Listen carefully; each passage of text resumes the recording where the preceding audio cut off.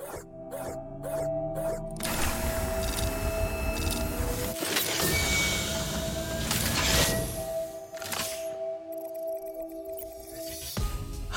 I'm your host, Thomas, data scientist, data engineer, and you're listening Let's Talk AI. On this podcast, we receive experts to talk about their experience, visions, challenges, with no fear to go into technical details. If you're looking to learn more about AI and related subjects, you're at the right place, so make yourself comfortable and enjoy. If you like this episode, please give us a review on your favorite streaming platform, such as Spotify or Apple Podcast. You can also find more content on my LinkedIn newsletter. What's up, people? Let's Talk AI. Thomas here speaking. I have the honor to be with Kristen. You might know her from LinkedIn. And I'm super excited. I have a lot of questions. But first of all, Kristen, how are you doing? Oh, I'm doing awesome. Thank you so much for having me. Thanks to you for being on the show. I'm super happy. I was really looking forward to this episode.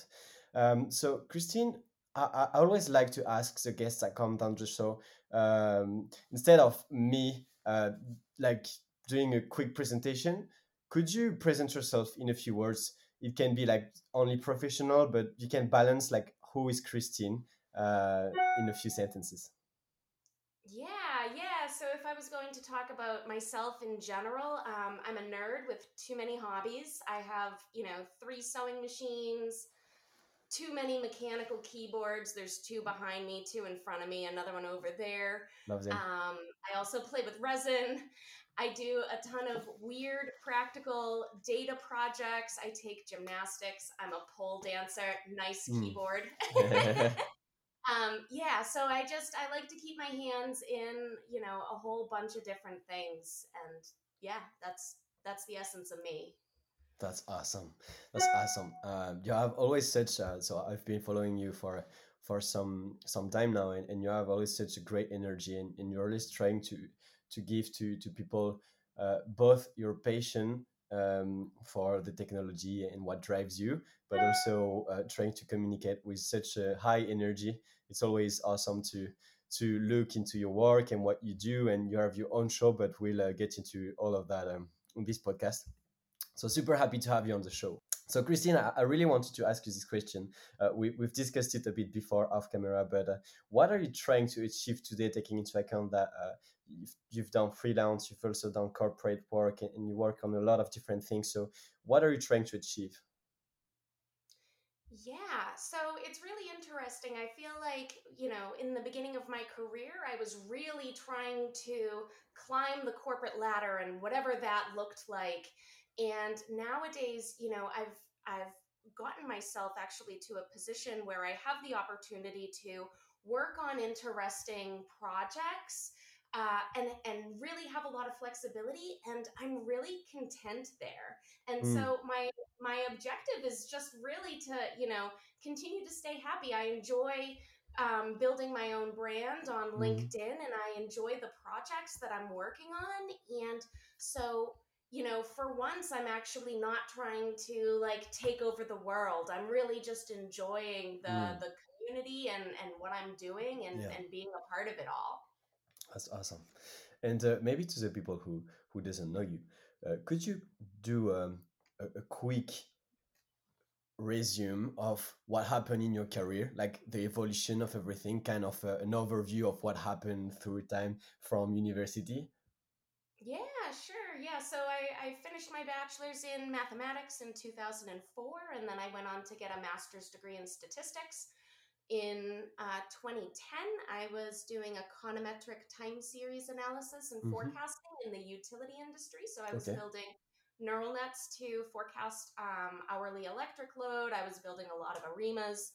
And then I moved into healthcare for a bit. So it looked like, motivating different groups of people to get their colorectal cancer screenings and that sort of thing, medication adherence. Mm, And then I spent like 5 years in e-commerce, marketing analytics, advanced analytics, and that really helped to set off my ability to build a personal brand. And I became obsessed with, different things like content marketing and SEO, mm, and was able to go off on my own for a couple of years. mm. and doing data science consulting, Mm-hmm. teaching. I taught a course for UC Berkeley Extension. Um, and now I work for Comet ML. Mm. Basically, a recruiter had reached out, about a year ago and said, "Hey, have you heard of developer advocacy?" And I was like, "No, I haven't." And when I learned that it was the opportunity to marry basically content creation with my data background, Mm. I knew that that was a perfect fit for me. And so that sort of brings you up to where we are today. Awesome. Awesome. That's a quite good retrospective. So you mentioned different things. You mentioned Comet ML, and you also have your own show, right? Cool Data Projects, correct? Yes. So from so so you mentioned that, yeah, that you join machine learning, and that you mix your skills of data science and content creation. What does it looks like? Can you give some insights of how do you approach this job, and how do you approach being a content creator, whether on LinkedIn or on all social platforms? How do you combine both? Yeah, yeah. So, I mean, in 2018, when I first started with content creation, it was Yes. really posting on LinkedIn, and I joined a lot of blogging groups, and I started a Okay. blog, and I heard about, the different ways that they were marketing on social media, and I started digging deeper into those areas on YouTube. And so that's been a whole journey in and of itself. Yeah. But then Comet is a tool for experiment tracking. So all of your model training runs are easily compared in a nice dashboard and monitoring your models in production. Okay. And so for this role, I had interviewed with a number of companies, and in my head, I was like, well, everyone needs experiment tracking. And all experiments get tracked. So it would Mm. be the opportunity to build all sorts of different interesting projects, and they'd Mm. all still need to use Comet. So that's sort of how I got here. Mm. It was really like the flexibility, and that I could see how it was easily going to fit into my life. And I started the Cool Data Project show as I began at Comet. So this was sort of within the first 2 weeks of Okay. starting at Comet. It was like, well, if I'm a developer advocate, we should have a show. And I said, I'm going to call it the Cool Data Project Show. And there I have the opportunity to interview practitioners in ML, DL, and AI about cool projects they're working on. Yes. And honestly, I pick people who are working on cool projects that, align with what I might be working on myself, so that I can ask some self-serving questions and get some Yes. insight. Because the focus there is really methodology and approach. It's Mm. really, tangible. How would somebody else go and um, try and tackle this problem? So Mm. that's, a little bit of sort of what I'm up to today, and the Cool Data Project show. That's awesome. That's super cool. If you had to, so you mentioned earlier, like a bit your background, and how you got into data science. Maybe to the people who are listening right now, some of them are at the beginning of their journey of data science, um, and we always kind of look for some guidance. And you have such a unique, energetic profile, and everyone who see your content will agree with me that you share all of this knowledge with passion. Um, would you have some advice for young people at the beginning, or people who just switch and went for data science and switch their careers? Would you have some maybe advice of like where to start off, what to take into account, some key lessons that you've learned on the go? Yeah. So I think that it's like super important to get involved in the data science community, whether that's on LinkedIn or Twitter or Reddit. There are so many people there, and you're able to passively learn in a way that, so many things end up in my feed that I end up learning about that I wouldn't have maybe Googled myself otherwise. And, I've had the opportunity to learn that, like, hey, we don't use stepwise regression for variable selection anymore. We use something else. And Um, I also see a ton of how to get into data science. So on Reddit, there's the data science subreddit, there's the learn machine learning subreddit. Um, and some of the stuff is going to be really highly technical, but at the same time, we also see a lot of, and especially on LinkedIn too, we see a lot of how do you get into data science? How should you be approaching your interviews for data science roles? Here's, resources for leak code or whatever. You're really able to, it's not something that you're going to be able to go and be there for 3 hours and take it all in. It's sort of something that is a journey, Mm. but it's definitely a journey that you want to be a part of if Mm-hmm. you are getting into data science. Mm. Okay, awesome. Thanks for sharing this knowledge. And so earlier I mentioned freelancing, right? And you mentioned that at the beginning you were grinding the corporate ladder, but then you went for freelancing. Can you share this period of transition, how it went, what challenges did you felt, and then I would have some maybe follow up questions regarding this transition. Yeah, so it really came about building my personal brand. All of a Okay. sudden, people started coming into my inbox with different opportunities, whether Mm. that was, you know, um, teaching for emeritus, which so that let me help with a number of the a bunch of the content for the um, Dartmouth and Columbia online Mm-hmm. courses, or somebody else would come into my inbox just needing something else, a model, something else. Um, and that was really how I ended up doing it. I built up this personal brand, Mm. and then people started, seeing what I was sharing and coming into my mailbox. It's also something where I'm like really glad that I was a job hopper, because there were old bosses who were now at different Yeah. companies who had a use case and knew that I was doing freelance work and that I'd be available for a contract. Mm. Uh, and don't underestimate the power of sharing on LinkedIn that you're now offering these services, because people do end up finding you. And I think in terms of challenges, when I was getting ready to leave my 6-figure data science job, it was, do I have enough work to sort of replace that income? And I did. 2019 was my first year fully on my own, and I replaced my data science income. But I did take on too much work because I was worried, will I have enough work? And then I was so stressed because I took on too much stuff, and trying to find that balance was really hard, and Mm-hmm. trusting that something new would come through, or that that I could say no to something, um, and be okay, was Mm. definitely a learning experience for me. Mm.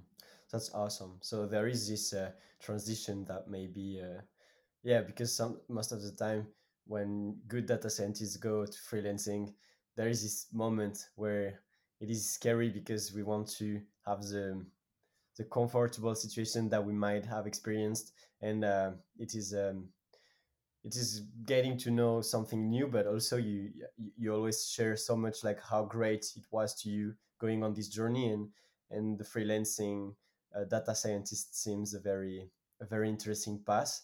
And so what would be like the biggest tips you could give to someone who might be thinking, is it like, because you mentioned a lot building your brand, and I always like to ask these questions, do you feel like sharing on socials about building your own brand of on your career journey, do you feel like everyone should be doing it because you learn so much from it, or do you think it's just for some people? How do you approach this, first of all? No, I think everyone should be doing it. I mean, I've made friendships where, like, I've, slept over people's houses that I met on LinkedIn, and their mom is making me dinner, and these are also the people, you'll find a lot of people in the same position. So I got to a point where I was friends with other people who were Mm, also looking to build their own business and go off on their own, mm, and we're sharing resources and we're talking about these things. I didn't mm, feel like I was alone. And there's just a lot of interesting things there. What are we going to use for a CRM for managing our clients? What's my product offering going mhm, to be? Can I mhm, bounce these product offering ideas off of you? mm. With people who are in the same place. Because, from my experience, I don't feel like I've had mentors previously, in the sense that, when I was getting my bachelor's in math, I went Yeah. to a ton of tutoring, because I was sort of a more troubled troubled high schooler, and Okay. so, when I got to college, I had to play catch up a little bit, and get a little bit more serious, and so there are people that I've looked up to as mentors, but when it came to business, I didn't really feel like I, had somebody who I could call who had Yeah. made the same transition Yeah. themselves. And so it really came from, the building the brand. It brings in the opportunities. It helps you make the friends that are doing the same things. It's really the whole three, and it helps you, be better at your job, because you're passively taking in, what are the new libraries I should be checking out, and what are the new Yeah. advancements in the field. Mm, I mean, it's really, for me, it's been everything. It's mm. really transformed my life. Mm. And I feel like what you mentioned before, I feel like this community, you mentioned about the corporate ladder, and most of the time when we're in a company where we seek for guidance from the people who are at a higher hierarchy from us, but this is just at a company level. And the good thing about social media and building brands, and I've experienced it at my level, so I could only imagine what you've experienced, but you meet so many great people, talent people that are willing to share and discuss with you for some time and give you their tips. And so I could imagine how these transitions, a lot of the time we can think going freelance is going alone, but in the end it ends up being the journey where you meet the most people, and Yeah. you have the most you have a very fun time, and you're always learning, sharing, and you feel part of a community. And this is, I think, a good thing to remember to people who are having these doubts, like connect and understand who are the others who are doing freelance, and reach out to them and ask questions and share back when people ask questions. And I feel like this is such a unique and awesome approach.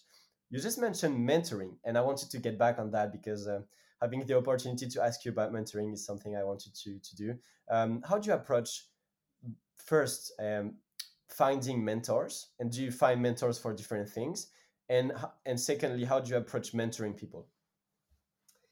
Yeah, so I think nowadays, myself, when I'm looking for a mentor, it's really more of like a peer, and it's, collaboration. I wish I had, somebody who was maybe more of like an executive to mentor me, but I just don't have that Mm, at the moment. And I think that if somebody is looking to get a mentor, the way to do it, at least, the for the people that are in my, area or whatever, if you're looking at somebody that you meet on LinkedIn and you want to reach out and see if they'll mentor you, and you may see advice on LinkedIn about this, about like just being bold and reaching out. But yeah. I just want to give like a word of caution, because, when somebody has a lot of followers and they're getting a lot of DMs, the way to stand out is really to start engaging with their posts. Give it a like, give it a comment.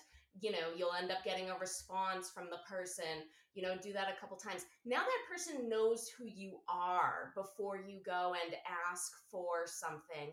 um Especially where, like a mentor, almost to me feels like it's something that grows organically a bit. It's hard to like force it and be like, hey, will you be my mentor? Yeah. And then, the other person's like, sure, but where do we start? I don't actually know you, right? And so to try and, get engage with these people first publicly, and then move to the DMs, and maybe, also talk about something that isn't necessarily asking for mentorship as your first outreach, and Yeah. then go for mentorship when it Mm, feels like you've built a relationship with this person. mm.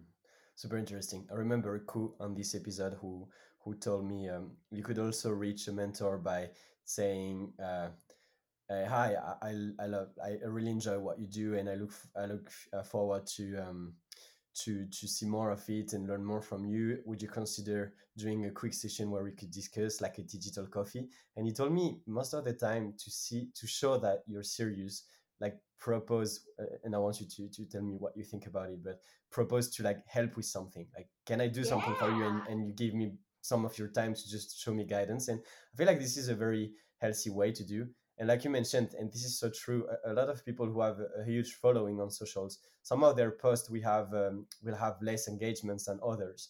And on those posts where there are not many people, it's a great opportunity to like have visibility to them. Like if you comment something that is relevant, or just being here, and so they will way easier see who you are in those comments, in those likes, than in the inbox, which might be Yeah. I mean, And I mean, funny story. So there's a guy, um, Fred. He's great. But he comments on like every single one of my posts, and all he says is "cool." Period. yeah. But let me tell you, I know who that person is now, and we've chatted a lot in the DMs. And you know, and it gets your attention. Yeah. And as far as the person who said like offering something, I think that's fantastic, because if somebody said that to me, I'd never really have anything for them to do for me, but it would make me feel as though like this person really values my time, which is Yeah. really important when you have DMs where like there's lots of people asking for your time. Too much.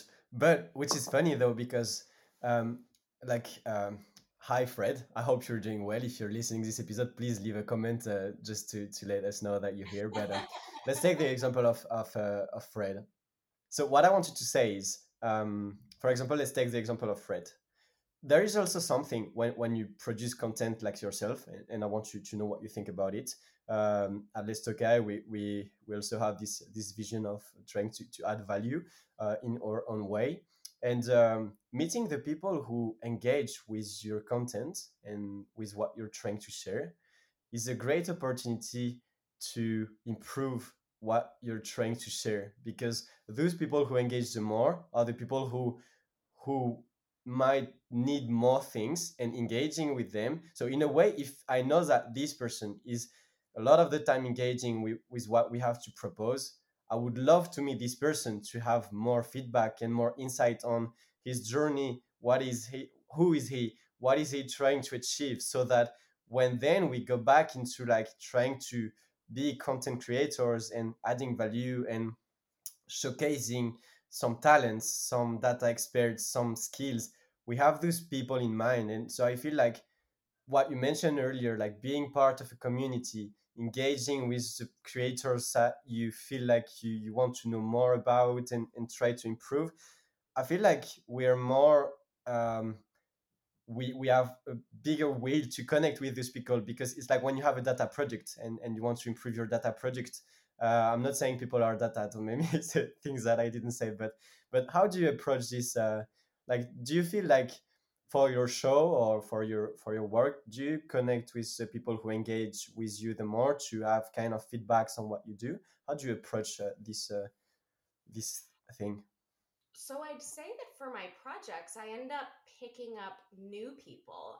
It's really interesting. So, I've become close friends with a lot of people that engage with my content. The opportunities for freelancing and business that come in are actually not the people that engage with the content, right? Because you have reach as well. So there's a lot of lurkers watching, and those are the people that end up in your Mm, DMs.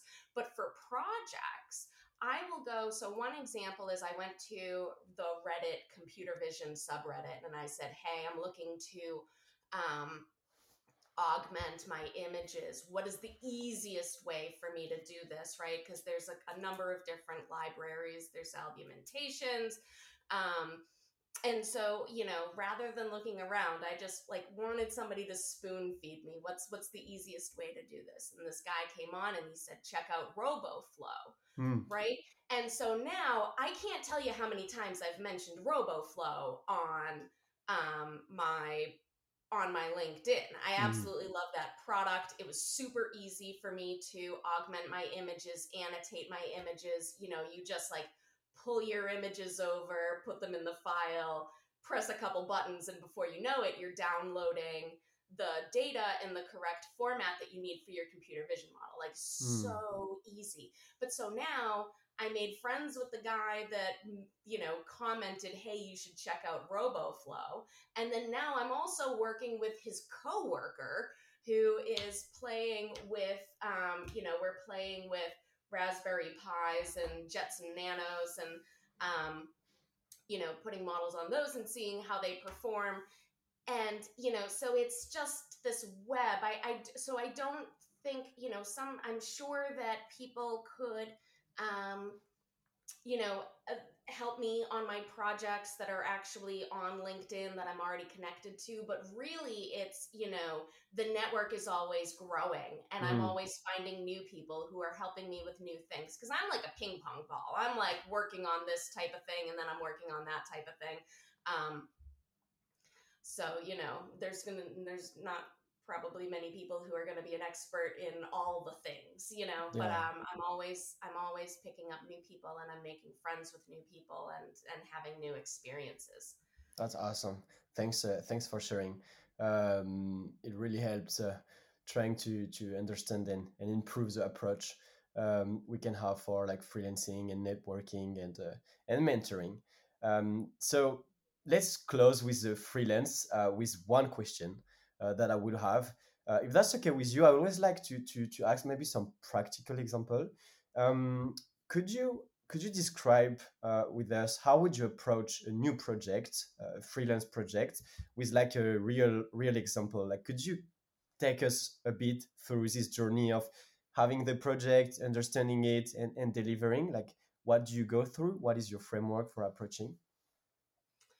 Okay, are we talking about a freelance project in like business, or are we talking about like a personal project?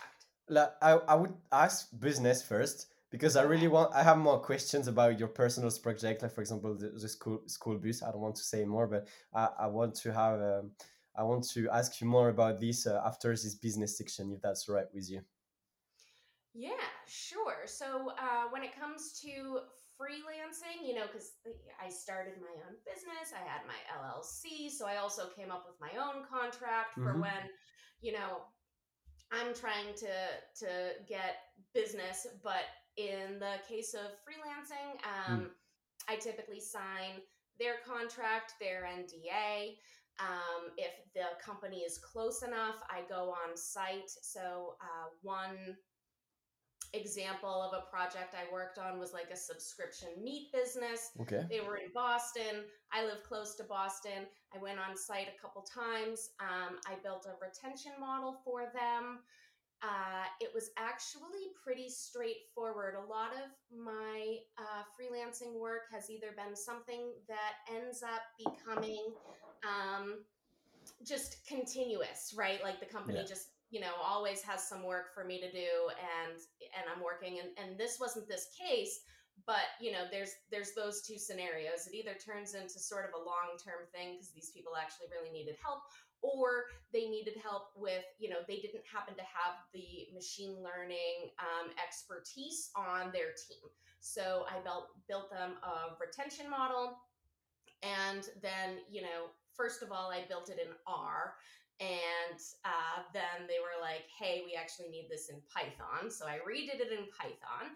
And then I went in and I, showed them how, talked about the drivers of the model, how they'd, you know, look for when the model needed to be like retrained. Yeah.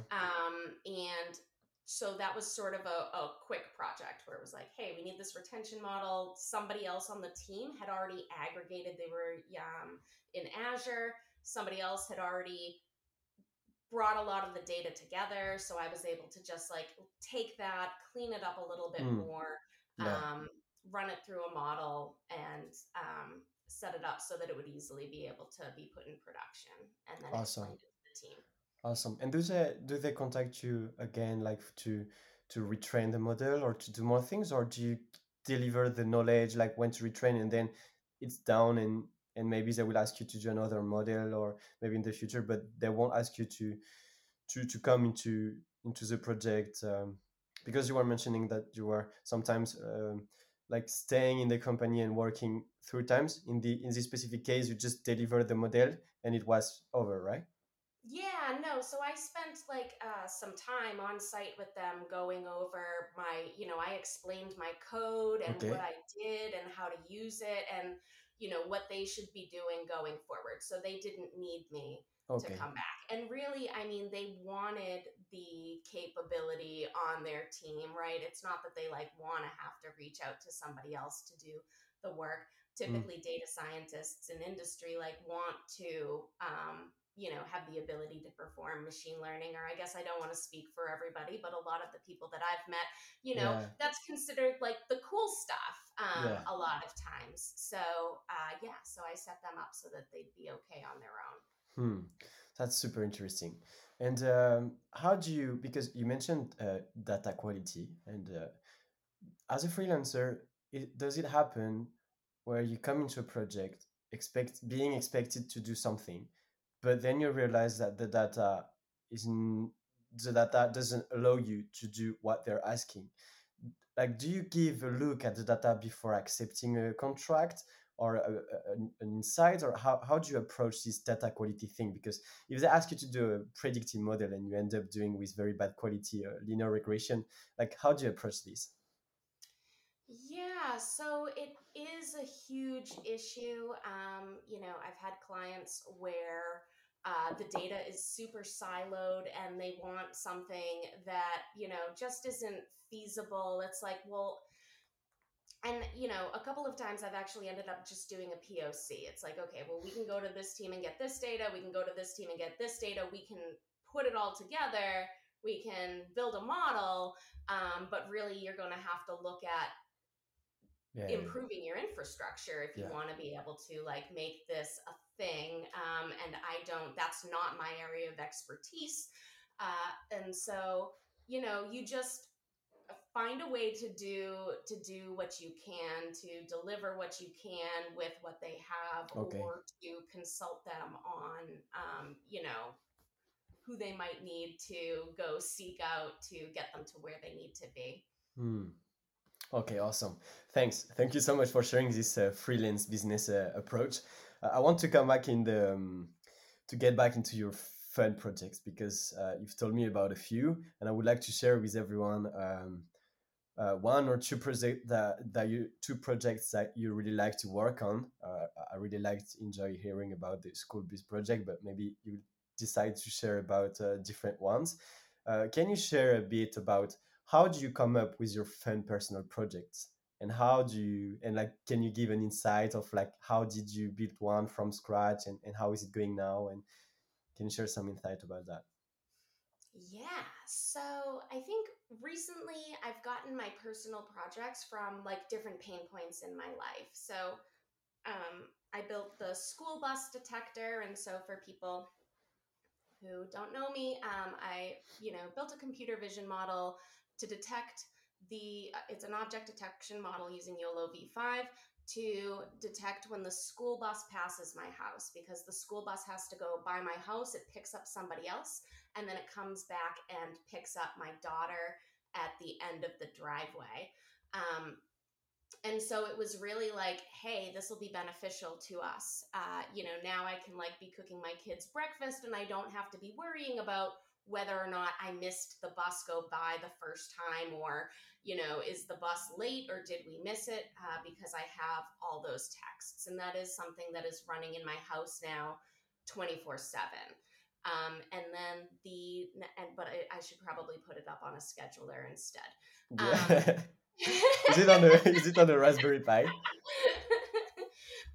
And then once you do one project, the floodgates open. So I looked at it and I was like, okay, like using what I've already built, like we can take that and see if we can run it on a Raspberry Pi with a little $10 camera. And so now I have a model that checks for did I pick up my pills? And I bought a 3D printer, and my husband ended up printing out the 3D structure for this because he became obsessed with the 3D printer. But so I have this little structure that my pills are in, and so it notices when I pick up my pills, so that Okay. then at 3 o'clock in the afternoon when I'm like, oh no, did I take my pills today? Like, I know because I have an alert. So the most recent couple of projects were things that really enhanced my life, made it better. Currently, I had started playing with the Raspberry Pis, so then it was like, well, I'll build that out, because also YOLO V8 was just released, like a month ago. And so I'm sort of comparing, well, YOLO V8 and YOLO V5 on Raspberry Pi and Jetson Okay. Nanos, and I'm using a fun dog data set. And so, we're going to be soon watching my dog on video and seeing how these little edge devices are performing. And Awesome. the project I'm going to do after that is I'm going to use, so YOLO V7 has like a position estimation. Yes. And so I'm going to take video of my daughter and I sort of train together. We're going to do some press handstands, some backflips and stuff, and make a video of that and see if I'm interested to see how the position estimation works when you go upside down, Mm. which of course, I can, do image augmentation Yeah. and, train it on upside down images. But yeah, I'm just interested to see how it goes. So those last two are less practical, but they're also a lot faster. Mm. Like I'm using a dog data set from Kaggle. I don't know where the human data set is coming from, but like they're all already annotated. Whereas with the school bus example, that's Mm. trained on, I took video of the bus passing my house and annotated that by Mm. hand Yeah. myself. Okay. And so that model is only trained on the specific school bus that passes our house, my Yeah. neighbors that walk by, and like the neighbor's Tesla that drives by. Like Mm. that's the only They're data there. very. But there was a Yeah. lot of learnings along the way, because I had actually never, I'm new to computer vision. Okay. I was a tabular data person. Ah, So, but yeah, that's sort of, my that's awesome. projects and That's what super I think cool. about.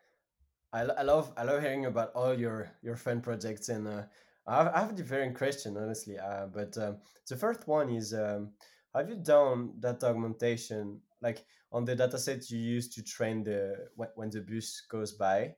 Have you like used? So I understand you've recorded different times the bus going on, and then have you done like data augmentation with like putting noise into the videos and like to improve the data and be more efficient on different, like how did you approach making the model taking into account that if the bus pass and there is also cars that pass, it will recognize the bus, or like how, yeah, how did you manage this part of that augmentation? And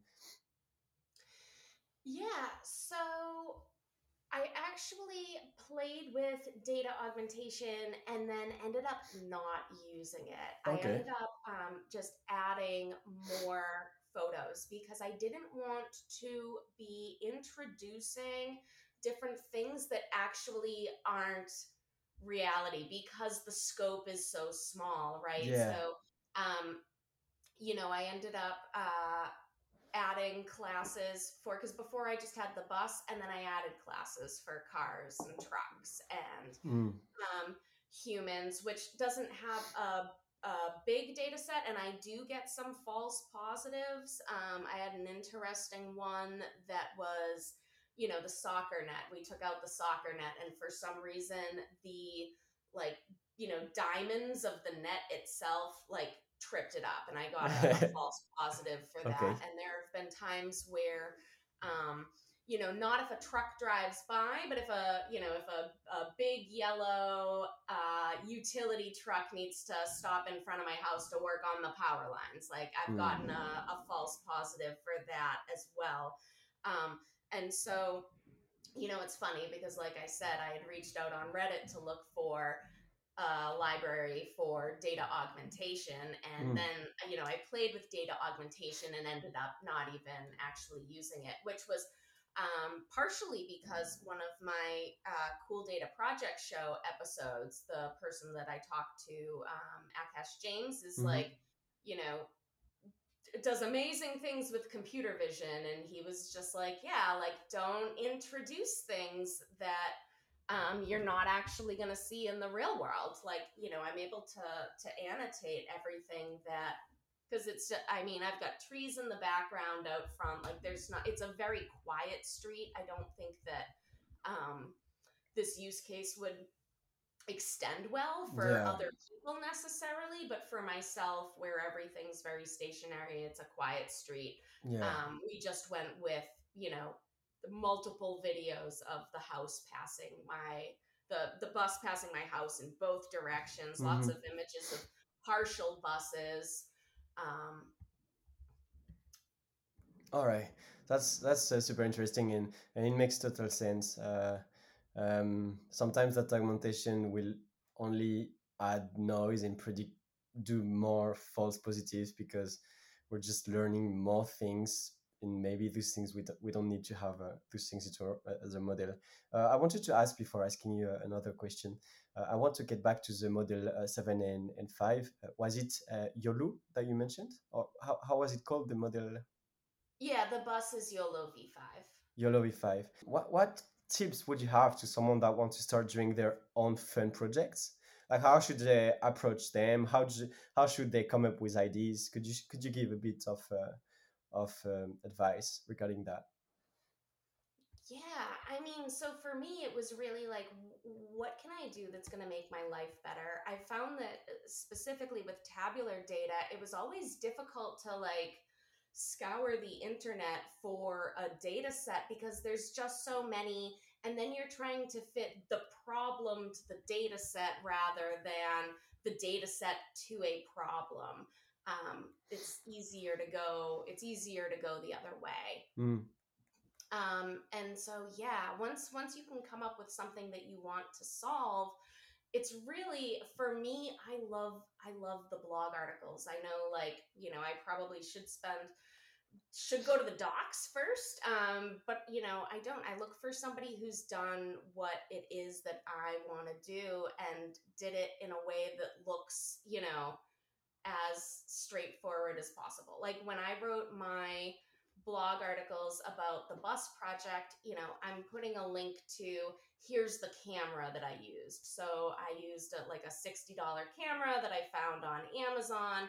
It, plays well with OpenCV. And so you're able to like follow, and it's not a tutorial because I'm not bringing you through every single step that you need to do, but it's like mm, I spent a good amount of time looking for, I was like, okay, like, will this camera work for my purposes? I don't know. How good of a camera do I need? Like, and it was like this bigger question. And if I had mm, read a blog article and somebody was like, hey, if you want to do this type of project, get this camera, I would have just clicked buy, mm, mm. And so, just sort of trying to navigate and find those places where Yeah. somebody's going to just sort of handhold and tell you, hey, these are the libraries I used, and this is why I recommend these libraries. Mm. Awesome. Thinking about this school bus, it intrigues me. How do you do, like, when it's raining? Like, and have you trained the model so that it works also when it's raining or when it's a bit more dark? How did you manage that? Yeah, that's interesting. And so because I got the video, the data is all in the sunlight um, from the summer. And then I also live in the Northeast, so it snows here. And we just haven't had any issues. Yeah, so I and maybe I've gotten a couple extra false positives, but that's specifically why. So I use AWS to send my alerts, and I made sure to also include the image where where the decision was made that um, we detected a bus.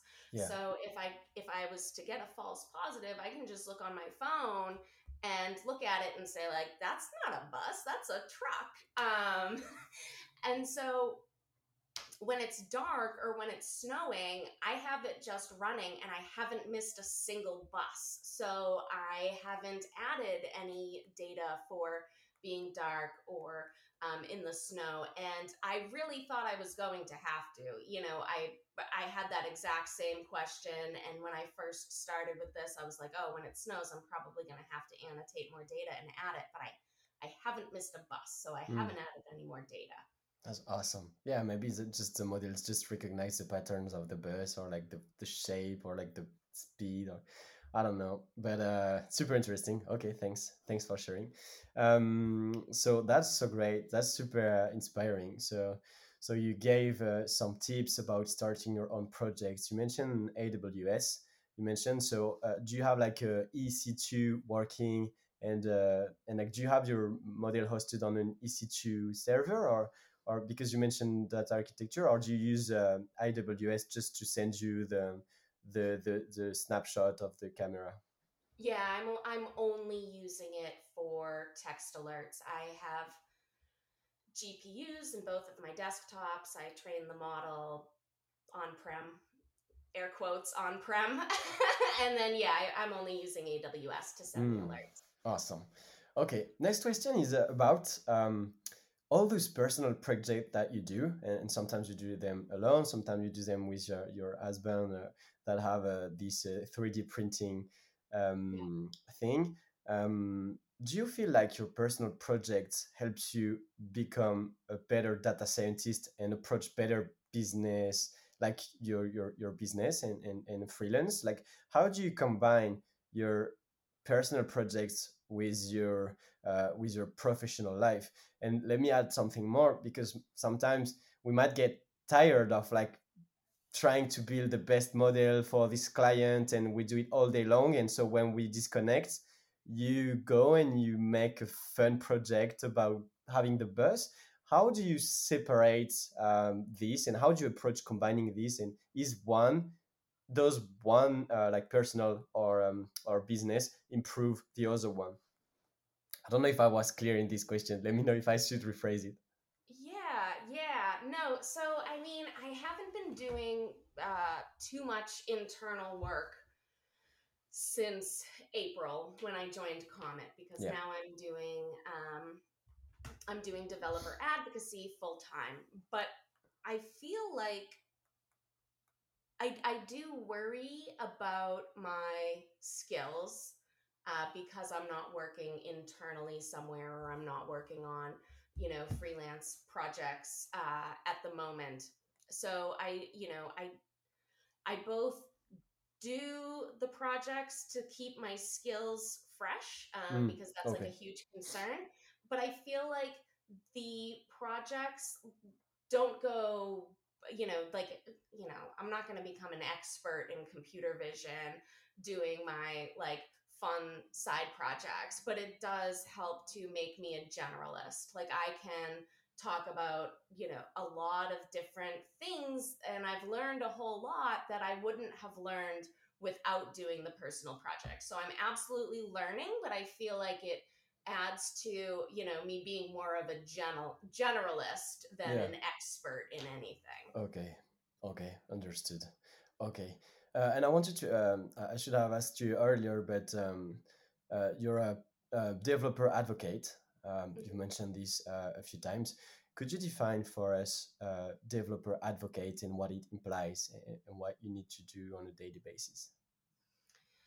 Yeah. So, in a way, I'm like a liaison between the community and the Comet product. Okay. And so, I'm helping to drive brand awareness, but I'm also just, your friendly data scientist online that's like, hey, if you want to play with Comet and you have questions, reach out to me. I'm Hmm. here. And, just, yeah, driving awareness, being available for others. All right. Thanks. Thank you so much. I think I had a lot of questions that I really wanted to ask you, and now I have more visibility on different things. Um, I love the way you approach your friend problems. I love the way you balance everything, and as I said before, the passion you share you share in approaching these projects. You quite mentioned it in a different ways, but I wanted to ask you directly that questions. So today, how do you improve and how do you keep improving? So we understood that you go on communities, you communicate, you build network, you build the branding, then you do fun projects to like stay updated with latest models. Would you add something else, maybe some secret sauce, some books, or some, or like how do you approach solving problems? Like, would you have some other tips to share regarding you improving yourself and your skills? Yeah, I mean, I guess I'd just say that, I've been doing this for a long time and I still, just on my the early review said I wanted to take a course in ML ops, like, and I'm just open to um, continuously learning. And I'm lucky that like when books come out, a lot of times the publisher might send me one so they'll promote it online. And so I really enjoy thumbing through books and trying to learn as much as I can. And that's sort of like the whole shebang. Like, that's my life, being involved in the community, um, reading blog articles, attempting projects that I really, when I approached that first bus project, I had Mm, no computer vision experience, and it's the fact that I understand machine learning, and there's just so many similarities that I was able to cross over and sort of pick it up. And so that's sort of what I'd want to share with other people, is to, like, more of it transfers than you think. I actually wrote a whole blog article. I went through every single loss function. I went through every computer vision tutorial for Keras. There's mm, 68 of them. And I went through every single one and looked at what was the loss function they used, and what was the type of what type of problem were they trying to solve. And I looked at it mm. and then realized that, like, they're using mean squared error. They're using, cross entropy. Like, it was exactly the things that I was already familiar with, and Yeah, none of it was as scary as I thought it was going to be. Because sometimes in our mind, even when the term big data became popular, it was like, yeah, ooh, what's that? It sounds fancy and yeah, technical and scary. And then you hop in and play with it, and you're like, I mean, especially, uh, you know. 7 or 8 years ago, if you're using Hive and Hadoop, it was like exactly like writing SQL. Like, yeah, yeah, yeah, yeah. and so I think a lot of times we just need to roll up our sleeves and get our hands dirty, and a lot follows from that. Exactly. And what you mentioned is key. And I remember talking with Tom Eve and a lot of other people, and they always tell me, if you know your fundamentals, you're good, because everything that's coming out, we will just change names in the future and we'll just make it more sexy maybe, but in the end, if you know the fundamentals, whether it's machine learning, mlops, or whatever you're doing, but if you know your fundamentals in statistics, if you know your fundamentals in like cloud architecture or data engineering, I feel like it always repeats itself and we only have to catch up on a few new concepts. And I feel like yeah, I totally agree with you. Sometimes it is more scary than it really is, and I feel like the best way to learn is to just jump down, like jump into a project and try to do it, and like get an api, like Hmm. let's mention the new apis from OpenAI, like the ChatGPT and the Whisper OpenAI, the API, sorry. They are very interesting. We'll definitely look into it. So awesome! Thank you so much for sharing. I have two end question episode to ask you. The first one should be where can people follow you and engage with what you're building and what you're doing? What can they expect from your courses and your show? Can you share a bit of us with that? Where can we follow you? Yeah, no, you can definitely follow me on LinkedIn. That's sort of where I live. What was the other question? Just like, do you have like your show, like a YouTube channel, like more places where people can connect? Should if they want to connect with you or ask questions, how can people reach out to you? On the Yeah, no, comments, like we learned from this episode. yeah, so LinkedIn is definitely the hub Okay, where, um, if I'm promoting the next Cool Data Project show, you'll see that there. So okay, LinkedIn is the LinkedIn. start of everything. Place to be. Awesome. Thanks. Well, Christine, I want to thank you so much for being on this podcast. My last question to you would be, would you have a message? It can be a personal message, it can be a professional message, like a vision, something that is important for you, to you in life. What is the message that you want to share with the Let's Talk AI audience and more in general?